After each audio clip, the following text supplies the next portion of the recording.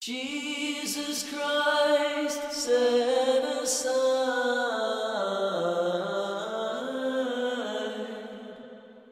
His Godhead, born as a human, died resurrected.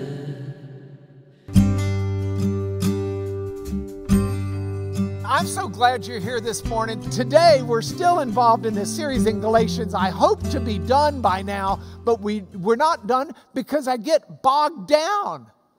And it's my fault. And generally, I know it's coming because I can tell I prepare these PowerPoint slides. And I know how long I've got to teach. And I know I'm good if I've got about 30, maybe 31 slides. It gives me about a minute and a half a slide. And that gets me to class, and then we're done. But my problem is I just get into this too much, and I get down in the weeds, and it messes this up. So I'd love to tell you I've got 31 slides, and we'll make it through spiritual living, Galatians 5:6 through 5:26. The problem is I have 65 slides.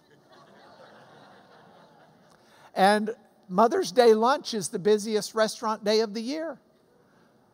So I can't exactly, I don't know. It's my fault, though. It's all my fault. So with that, we better start. There was a book that was popular, sort of, when I was growing up. I say growing up. When I was in high school, I came across this book. I read it. It influenced my life. I got to meet some of the people behind the book over time. But the book was entitled, How Should We Then Live? It was by a fella named Francis Schaeffer. And it was a really difficult book to read and understand as a high school kid because I didn't have a lot of the knowledge I needed. You know, in college terms, I hadn't really taken the prereqs. And so I was having to try to understand things that were really hard to understand for me. I don't think, looking back at it as an adult, I don't think it helped that, nothing personal, I hate to speak ill of the dead, but Francis Schaeffer was not the best writer in the world. And so it was hard to read some of his stuff as well from that perspective. But it was interesting to talk to the Schaeffer clan over time because I had an interesting insight, they said. They categorized and listed the major complaint of the book. It wasn't my complaint. It wasn't, it's difficult to understand because it assumes you already know a lot. It wasn't, it's difficult to understand because it's poor.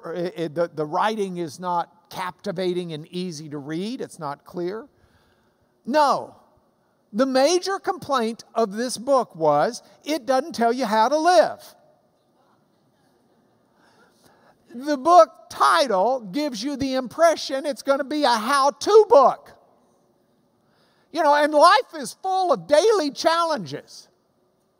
And we'd love to have a how-to book. We'd love a book that simply says, here's how you do it. Here's how to navigate life. I do real well if I get instructions, but I like the 1, 2, 3s of how to live. Step 1. Step 2, step 3. Now, let's put this into perspective with what we're studying in Galatians. Galatians is what I believe to be the very first letter that Paul wrote that we've still got today. And Galatians was written to some churches in what is now southern Turkey. But these were churches that Paul had established through his mission work.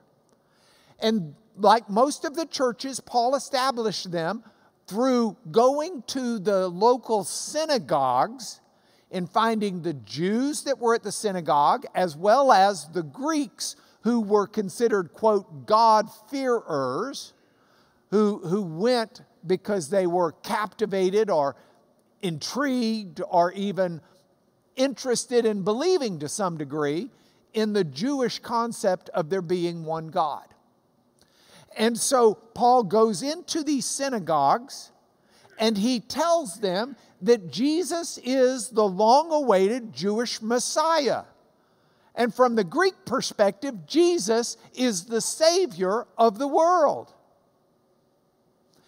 And as Paul expounds, he would take Old Testament scriptures and show the fulfillment of Jesus in those scriptures. And you had then a large number of Jewish people come to faith in their Messiah. But you also had a number of Greeks who saw, wow, Jesus is indeed the Messiah and the Savior of the world. So, Paul leaves those churches, and other people come in and begin influencing the churches in a negative way. These are Jewish people who come in and say, Paul was fine for what Paul said, but Paul didn't have enough time with you to tell you what you need to know, namely, all of you Greeks need to be Jewish to embrace the Jewish Messiah. So you Greeks need to be, you Greek men should be circumcised. Y'all should be honoring Jewish holidays. And as for you Jews who are accepting of the Messiah, that's fine, but don't forget, you still have the Jewish law and you're expected to keep it.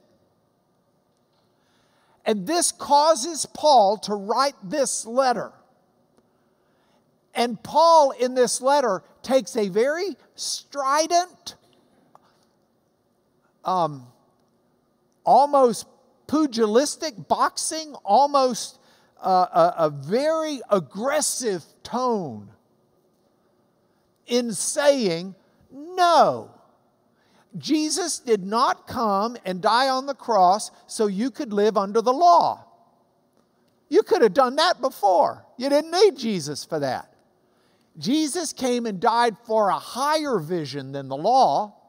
Jesus came and died understanding that all the law ever did was illustrate to you how the character and the morals and the ethics of God are demonstrated in a human life, at least within that culture and time. And so what the law does is show you that you're not adequate for God. And you need God to make you righteous and adequate. As good as you may think you are, you don't measure up to the 100% moral purity of the Divine One. And yet the Divine One wants you enveloped within His presence. He wants to be in a relationship with you, and the only way that's going to happen is for you to become pure. He will not become impure. And so He will take on your impurities in a sense to die with them, but resurrected unto the glorious God that He is, the Holy One, the pure One. And you, by faith, can have His purity imputed onto you. And so the supreme judge of the supreme court of the supreme universe can justly declare you not guilty, because the price has been paid and you have been redeemed or bought. And so within the framework of that, Paul sends this letter to them and says, that's the way it is. But once you remove the law as your standard and guide, a problem arises.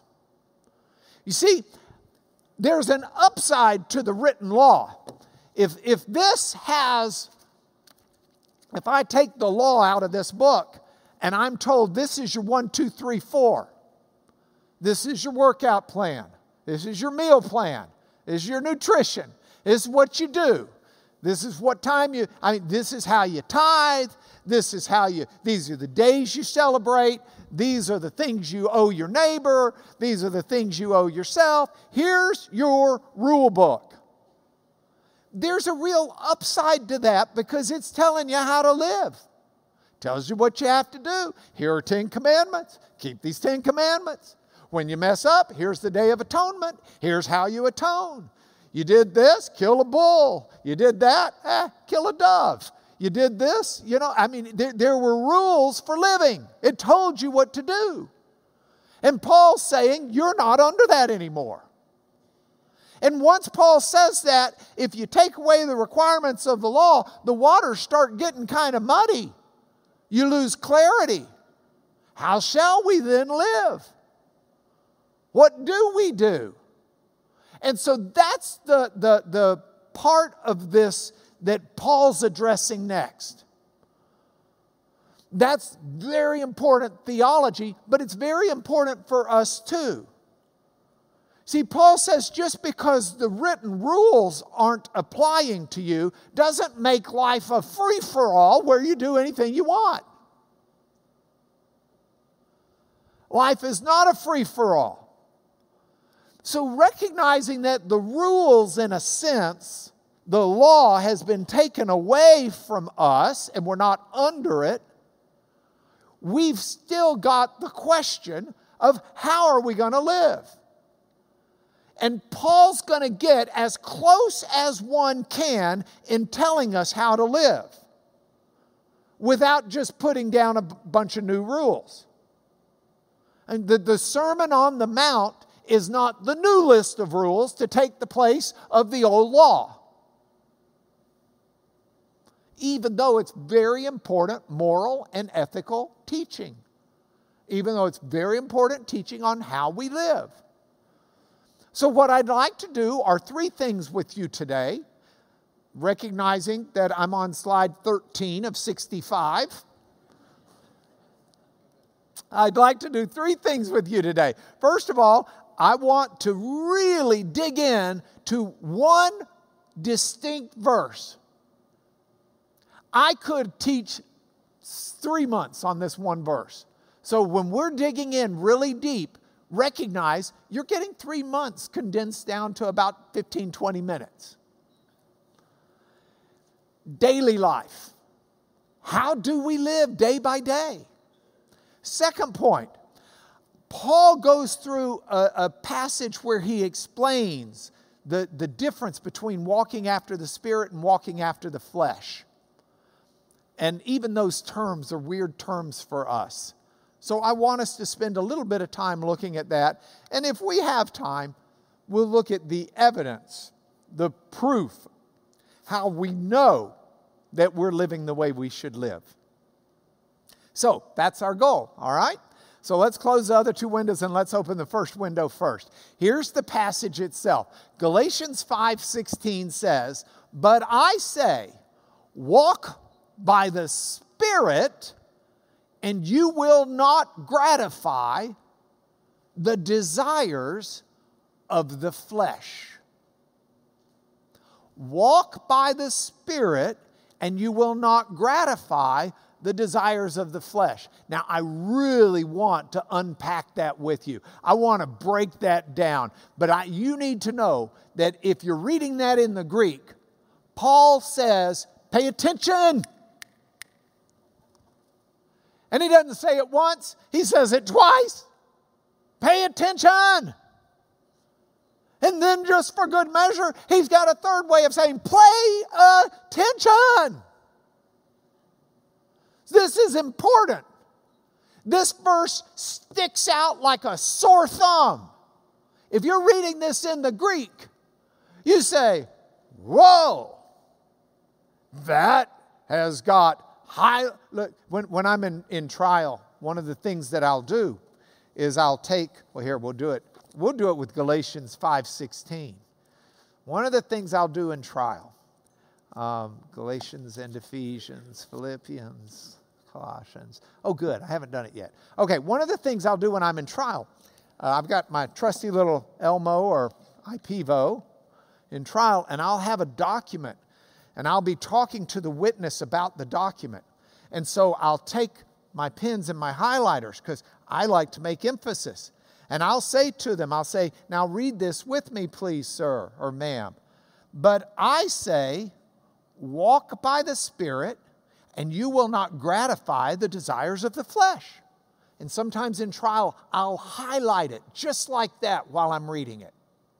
So the jury can follow, and the witness and the judge can follow exactly what I'm saying, but it highlights it. It makes it stand out on the page. That's why this is called a highlighter. It makes it stand out on the page. It highlights it. Okay? And then, as I keep talking about it with someone, I'll frequently take my red Papermate felt tip pen and I'll circle it. So I've highlighted my highlighter. And sometimes, if there's something very important, like this word, not, I will take it and I will separate it out and draw horns on it. Not. N-O-T. Not. And I'll highlight it, what I've highlighted of my highlighting. 3 times. Well, that's what Paul does if you're reading the Greek. He's got 3 layers of highlights on this one verse.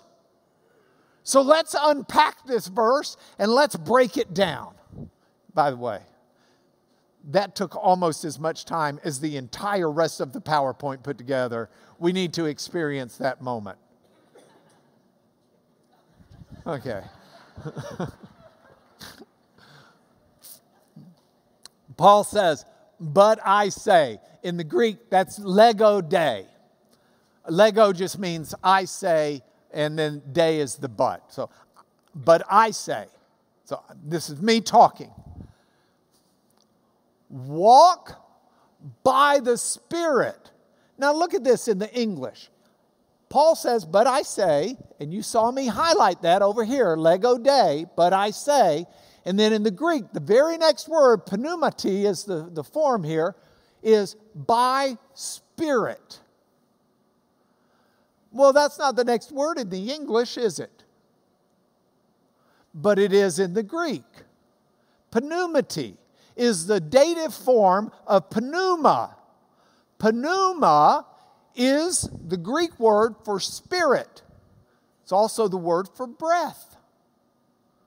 Do you know what you have if you have a disease that sets up in your breathing lungs? You might have pneumonia. That's why pneumonia is spelled P-N, pneumonia, because it's the ammonia of the pneuma. It's the spirit or the breath. Now the thing is, pneuma can be talking about our spirit, or it might mean the Holy Spirit. So sometimes it's capitalized, Holy Spirit, sometimes it's not. But with Paul, they didn't capitalize for Holy Spirit. So when you read in the Greek, you got to figure out, is he talking about a human spirit? Is he talking about the Holy Spirit? Because it's the same word. It's pneuma. And within a human, for Paul, the pneuma is that immaterial part of the inner person that can respond to God. It's where God's Spirit dwells within the believer. Now, we live in a very materialistic age. And I love science. I spend a lot of time with scientists. It's fully half of my job, if not more. And some of the world's most brilliant scientists are people that I've had as witnesses both for and against me. I've put them on the stand and I've cross-examined them. Nobel laureates. I mean, really outstanding scientists in their field. And it's amazing to me how many scientists recognize that there is part of the consciousness of humanity that is still not explainable by what we know in neuroscience and the ways the neural and glial cells work and the synapses of the brain. That there are ways that the human body have something beyond the material. Now, I'm not getting all Platonic on us here. I'm not saying that there was a set of experiments that were done in the late 1800s where they took people and they put them on scales as they were about to die. And they weighed them. And then when they died, they'd take the weight again. And they'd find that they weighed just a little bit less than they did before they died. And they said that's because the spirit left them. So they figured out how much the spirit weighs. I'm not going there. I'm not going there at all. That's not what I'm saying here. I will tell you, you'll weigh less after you die than before you die by some infinitesimal amount because you're constantly losing bodily fluids, even through your skin and everything else. So don't just say, spirit weighs about an ounce and a quarter. Or you say, well, they had a lot of the spirit, man. They were an ounce and a half. You can't do that, all right? That's not what I'm saying. But for Paul, there's part of us, maybe it is in the human brain. I don't know how God has made us. But there's part of us, an inner person, that can respond to God. And for some people who don't respond to God yet, it's that part of them that's nagging them about God. Because the Spirit does that as well. But God's Spirit dwells within us in our spirit. And that's the concept here. So Paul is saying within the framework of this, I'll go to that in a moment. But I say Spirit, by the Spirit. By the Spirit. Now the translators here capitalize Spirit because they've determined Paul might be talking about the Holy Spirit. And I think they're right to some degree. I mean, I think they're right. But I don't think that we get the full impact of this in our understanding unless we look also at a passage where Paul writes about this same issue to a church in Rome. In Romans 8:16. So the issue that Paul had with the Galatian church is an issue that's also dealt with in Paul's letter to the Roman churches. This issue of law and how you live and how you're right before God. And so it's a good way to sort of see another facet of the same diamond with Paul. And so if we look at Romans 8:16, it gives you some insight into how Paul uses that word Spirit. I'll use my highlighter. The Spirit, capital S, hold on.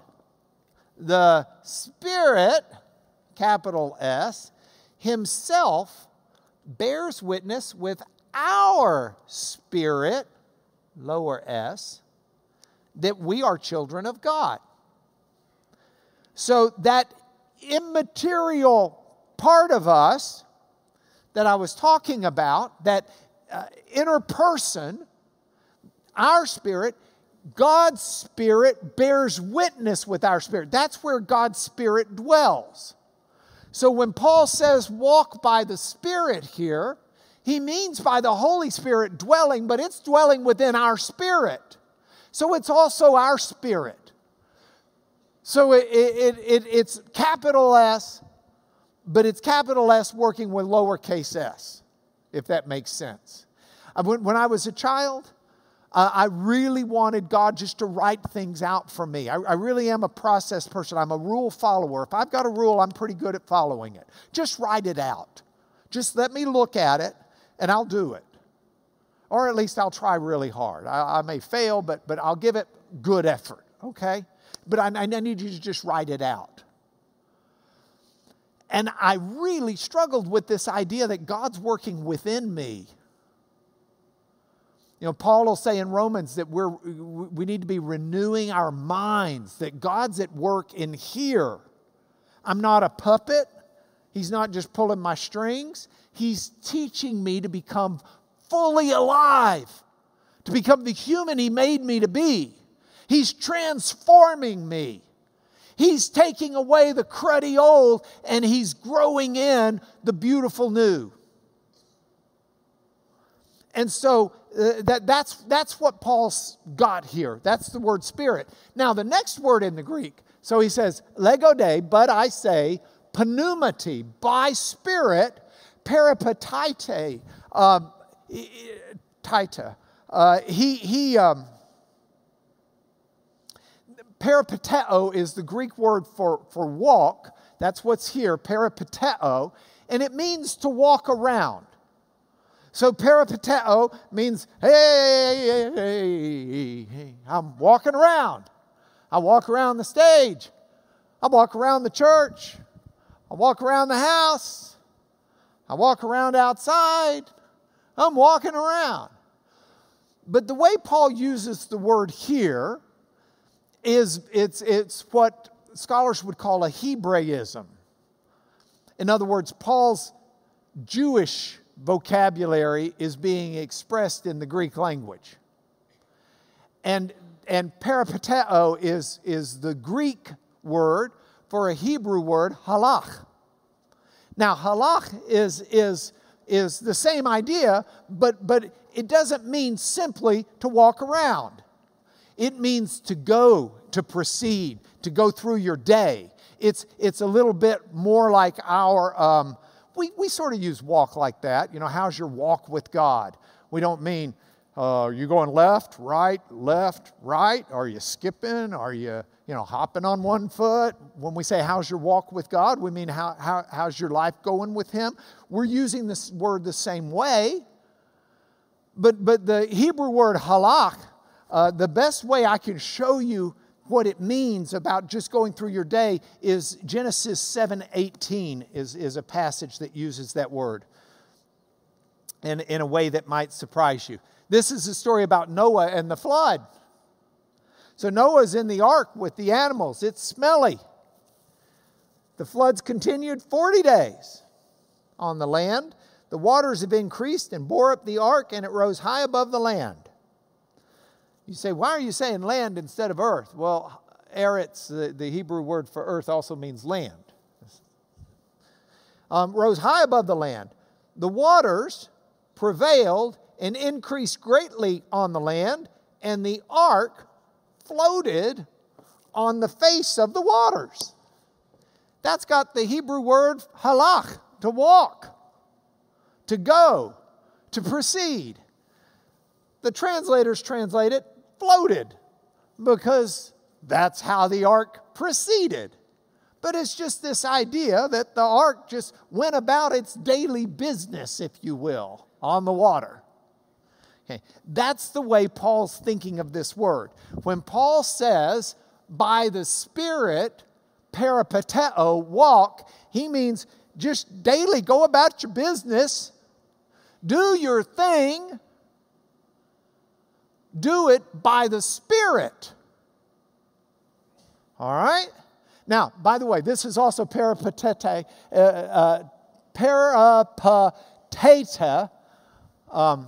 I'm sorry, I pronounce my Greek like Lubbock, Texas, okay? And if you think I ain't got no good English, you should hear my Greek pronunciation. But sue me, okay? I get free legal help. By the Spirit. And that the peripateo here is in the present tense. So it's saying day by day, minute by minute, hour by hour, this is how you need to live. So you walk around by the Spirit. So by the Spirit, walk around. And then it says kai, and epithemion is the next word. It comes from this Greek word. Oh, okay, well, I'm putting all of that up there. Oh, I know why. I added a slide. So here's sort of my translation of the thrust of what Paul's saying so far. He's saying, but I say, let your conduct, that's walk around, let your daily conduct be governed by the Spirit. Okay, so that's the thrust of what we've got so far. And then Paul says, and epithemion here is the translated desires. Epithemia in Greek means not just a desire, it's a craving. It's a deep desire. It can be a deep desire or a craving for something good, or it can be a deep desire and craving of something bad. If it's something good, they might translate it as desire or something like that. The Philippians 1:23 passage is the one where Paul says, I desire to go be with God, but it's better for you if I stay here, and knowing that, I'm going to stay here. But Paul writes that letter from prison, and his desire, his deep desire, is to depart and to be with the Lord. And he says, but I know it's better for you if I stay here, so I'm willing to stay. But that's epithemia there, is the deep desire. That the deep desire is to be with God. That's a positive. You can get a negative, and when you get the negative, it can be translated like a deep desire or a craving. That's a negative. It can be to lust or to covet. If you look at Romans 7:7, look at the way Paul uses epithemia there. Paul's talking here, and he says, so what do we say here? If it had not been for the law, I would not have known sin. If someone hadn't told me what I'm not supposed to do, I wouldn't have known it. But I wouldn't have known what it is to covet, that's epithemia, to desire, crave. If the law hadn't said, don't epithemia, don't crave what someone else has. Be satisfied with what God has given you. Don't have a lust and an undue desire and craving for something of someone else's. And then he says, but sin, seizing an opportunity through the commandment, then produced in me all kinds of epithemia, deep desires that aren't good. He says, it's sin breeds sin. And if I'm feeding those dark desires in my brain, more dark desires are going to grow. It's like nut grass. If you garden, you know what nut grass does? Nut grass is the cockroach of the garden world. It's everywhere. If this is the ground, here, let's step out a little bit. That's the ground. You see this little grass thing growing up like that? What you may not realize unless you're a gardener is there's a root that goes down underneath, and it attaches to a nut, and that nut sends out runners to other little nuts. You got a lot of nuts growing. And they just keep breeding. That's the way sin and coveting is. When those desires are the dark desires, and you give in to those dark desires, and you feed them, and you nurture them, and you let them exist in your garden, those bad desires, those epithemias, they're going to cause more bad desires to come out, and more bad desires to go up. And pretty soon your whole life's going to be a bed of weeds, choking out anything useful and taking the nutrition away. So epithemia, when it's bad, and that's what it is here, he says, But I say, by the Spirit walk, and desires, lusts, cravings of sarkos, of the flesh. So sarx is the Greek word for flesh, and it can just mean your body, but Paul's not talking about just your physical body. He's talking about something, and he'll explain it more later on, and I will as well if we get time. But he's talking about that base nature, that lower nature of who we are. The old part, the part that's not been redeemed by the Spirit of God dwelling within you. Okay? And then he says, but the epithemia, the desires, the cravings, the lusts of the flesh, get rid of that. Means not, but it's like really emphatic not. Okay? Because means not.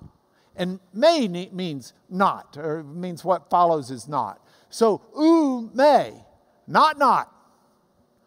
not squared. Not, teleo is this last word. Telesete is present, well, it's not present tense actually, it's aorist. But you won't complete an activity. You won't complete the process. You won't finish it. You won't bring it to the end. This is the verb that Christ used on the cross at the end. When he says, it is finished, that's tetelestai. It's this verb. It means he's completed it. He's brought it to an end. He's finished. The process is over. The activity's done. Paul says, but I say, if by the Spirit you walk, then the cravings, the desires, the lusts of the flesh, you won't bring them to fruition. You won't bring them to an end. You won't finish them. So if we translate this by the ideas instead of just the words, it would be fair, I think, at least for me it would be, to translate this for some measure of emphasis. I'm not saying it's perfect, but I say, let your conduct be governed by the Spirit, and you will not complete the lusts of the baser part of your nature. Now, I told you that this was triply emphatic by Paul. We've got a few people out here who read some Greek. So I just want to point out a couple of things. If you didn't read Greek and you don't care, go to sleep. We'll wake you up. It's just 30 seconds. It's not going to take long, okay? First of all, Paul starts out and says, lego day up there. The day is one of these words that Greek is just loaded with. Greek has all these little words that are connecting words. Again, Greek was sung almost as much as it was spoken. These accents above, like if you look at that very first Greek word, lego, above the epsilon, the E, you've got an accent going up. You see that? You've got the same thing above the E on the next word, the same thing above the U, the upsilon. And then over here above the I looking letter, you got a squiggle mark. You see that? And then look at the next I, you've got a downward accent. Those accents were how people sang the Greek, sort of. So when the accent goes up, the pitch went up. When the accent goes down, the pitch went down. On the squiggle mark, the accent went up and down. So they would say, lego de, pneumati, peripatete, kai. You know, and it was rhythmic singing. So sometimes those Greek particles help with the rhythmic singing. Those Greek words that are just little one-syllable insertions. And they had a bunch of them. But anytime you take them out, it's a structure called a syndeton in the Greek. You take out all those connecting words, and it sounds different, and it reads different, and it's highlighting what's being said. So Paul's taken all of those connecting words out. You don't even have the article in any of these words. You don't have, this is a syndeton on steroids. because he wants this to really jump out at you. He wants you to understand his emphasis. And then you add to it pneumati, this word right here, by the Spirit. You can put Greek words almost anywhere you want in a sentence, but they maneuvered them in the sentence for emphasis. Normally, this dative noun would follow the verb, but Paul's bumped it in front of the verb as he has the epithumion and noun. So he's repositioned the nouns in a way to draw emphasis to what he's saying. And then I've already told you he's got the ume, which is a very emphatic no. So there are three ways that Paul goes about saying this. He says, but I say, and he wants you to understand, he wants this double, triple highlighted. This is important. This isn't a verse to just kind of breeze through. This makes a difference in our lives. And if this looks like, oh yeah, of course, that's a gimme. That's 101. And Paul's saying, oh, it's foundational in that sense, 101, but it's not a gimme. Dwell on it. Look at it. He wants our eyes and our minds captivated by this very important sense of, by the Spirit, conduct your life. Lusts of your baser part, you won't finish. So Paul says much the same thing in Romans 8, 1 through 16. And it's worth spending just a moment looking at. Romans 8, 1 through 16. If you get what I'm saying, you'll better understand Romans 8, 1 through 16. Now, there's no condemnation for those who are in Christ, because the law of the Spirit of life has set us free from the law of sin and death, that Old Testament law, or any principle of living right before God. God has done what the law, weakened by that baser part of our nature, could not do. By sending his own Son in the likeness of sinful flesh, but not sinful flesh. And I mean, he was flesh, but he wasn't sinful flesh. He was perfect flesh. And for sin, he condemned sin in that baser part. So that, a hina purpose clause, in order that the righteous requirement of the law might be fulfilled in us, who walk peripateo, not according to the flesh, but according to the Spirit. That's what Paul told the Galatians to do. For those who live according to the flesh, that baser part of our nature, they set their minds on things of the flesh. If you're living to satisfy that baser nature, that's where your mind's set. If your God is your appetite, your mind is set on different desires. If your God is sensuality, your mind is set on different matters. If popularity is your idol, and that's what you really worship and want, then your mind is set on different matters. Then if the heart of God, the Spirit of God, is where you're living, where you're walking around, if that's your peripateo, those who live according to the Spirit set their minds on the things of the Spirit. To set the mind on the flesh is death. That baser part of your nature it's destined to die. But to set the mind on the Spirit is life. That's what lives forever. Not the Spirit lives forever. God will redeem our human flesh and we will be like Christ. For eternity, we don't dwell as a disembodied spirit. We dwell as a real human being the way we were meant to be.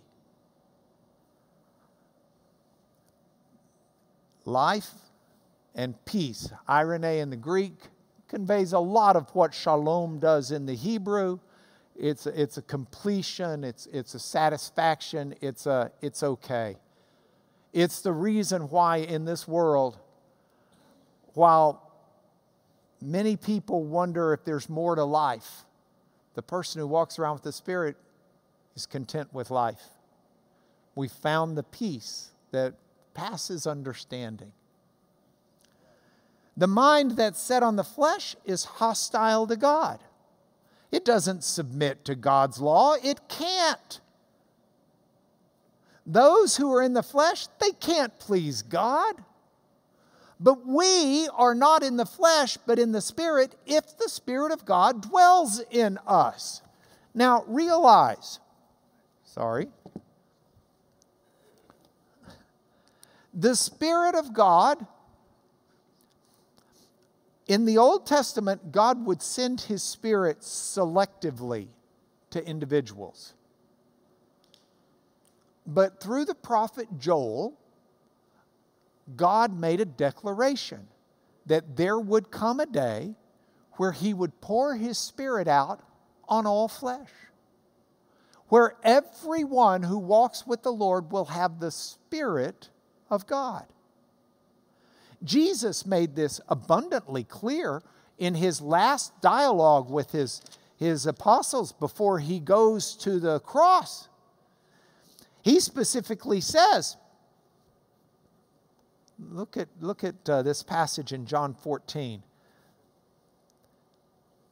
I will ask the Father, and He'll give you another helper to be with you forever, even the Spirit of truth, whom the world cannot receive because it doesn't see Him and it doesn't know Him. Now you know Him because He dwells with you and He will be, future tense, in you. This is a very profound verse. The Spirit of truth, they knew Him even though they may not have realized it, because He dwelt with them. How did the Spirit dwell with them? Through Jesus. Because Jesus had the full measure of the Spirit. So they were with Jesus, they were with the Spirit, but Jesus says there's going to come a point, though, where He'll be in you. See? In you. And that's what happened on Pentecost. And Peter on Pentecost even declares that this is, people are stunned. They're saying, what's going on here? And Peter says, hey, this excitement, this speaking in tongues, all of this stuff that's going on, this is not because people are drunk. He says it's 9 a.m. It's the third hour of the day. But this is what was uttered through the prophet Joel. In the last days, which is what we're in, the early days, the days of Christ, usher in the last days. In the last days, it shall be, God declares, I will pour out my Spirit on all flesh. It's not selective. That's why Paul's able to say that the Spirit of God communicates with our spirit and cries out that we've got the Holy Spirit within us as believers. And so you get that passage in Romans where Paul's talking here, and it's quite sensible. It's a good extension. So he says, you're not of the flesh, but of the Spirit, if in fact the Spirit of God dwells in you. And anyone who doesn't have the Spirit of Christ doesn't belong to Christ. But if Christ is in you, even though your body is dead because of sin, the Spirit is life because of righteousness. And this is how He who raised Jesus from the dead will also give life to your mortal bodies. And so this is what we have. And this is within the framework of Paul then closing this section out by saying, the Spirit bears witness with our spirit that we're children of God. That's what happens here. So that's what we need to know about how we live. We live by the Spirit. Now, I want to tell you something exciting. You and I live in a prophetic time. God prophesied about this very clearly through the prophet Jeremiah. God told Jeremiah, "Behold, the days are coming, declares the Lord, when I will make a new covenant with the house of Israel and the house of Judah. Not like the covenant that I made with their fathers when I took them by the hand to bring them out of Egypt. Not like the law, not like the Old Testament, not like the Torah. That's the covenant they broke, even though I was their husband, declares the Lord. For this is the covenant that I'll make with the house of Israel after those days, in the last days. I will put my law within them. I will write it on their hearts.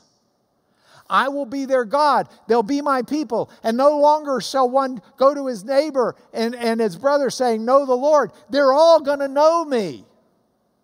From the least to the greatest. I'll forgive their iniquity. I'll remember their sin no more." That's us. We're living the prophecy. The Spirit of God, if you are a believer in Christ, the Spirit of God dwells within your spirit. And Paul says once you get that, you're saying, "Oh my, he's on slide 34. I told you I'm good for about 35 slides. We've got 3 minutes." So that leaves 30 slides for next week. I will explain some of this spirit and flesh next week. So just skip it. But I will tell you this. Well, just skip it all. Here's the bottom line. Here's the bottom line. I'm going to use one of these slides. I'll use this one. Paul understood there's tension in the way we live now. He understood, there's a Greek word, thlipsis, it's often translated tribulation. It's this idea of being under pressure, being pulled two different ways. Paul understood the tension of living now because we still have the baser nature. And it wars against the Spirit of God. But Paul tells us that we're to be walking by the Spirit of God. And he's going to talk later about how the works of the flesh are evident. You don't need it in written code to know, don't go out there and do the works of the flesh. And it's real interesting how he groups them together. He's got things like anger, dissension, and orgies all grouped together. Because he wants it evident. He wants you to see that, look, this is not rocket science. If you're walking by the Spirit of God, you know what's right to do. And if you don't, you need to tune into the Spirit of God. But if you're walking by the Spirit of God, spending time in His Word, spending time with Him, because that matters to you and that's what you want to feed, He's going to teach you how to live. It's not going to be a struggle. So here, let me bring this to an end in the next minute. Points to ponder. Let's live by the Spirit. Let's live by the fruit of the Spirit. He'll say is love and joy and peace and patience and kindness and goodness and gentleness, faithfulness and gentleness and self-control. These are the things. If that's what the Spirit's going to grow in you, you don't have to worry about the 1, 2, 3s of the law. You need to worry about, how do I show love? How do I live in joy? How do I find peace? How do I show patience? How am I kind? How do I treat people? Okay? That's what we need to do. And we need to put to death the deeds of the flesh. Sexual immorality, impurity, sensuality, idolatry, sorcery, enmity, strife, jealousy, fits of anger, rivalries, dissensions, divisions, envy, drunkenness, and orgies.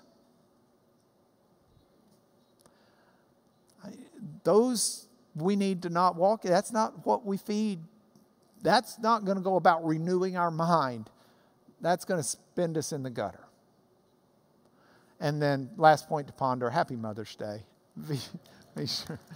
We need to go to church. Let me bless you in the name of Jesus.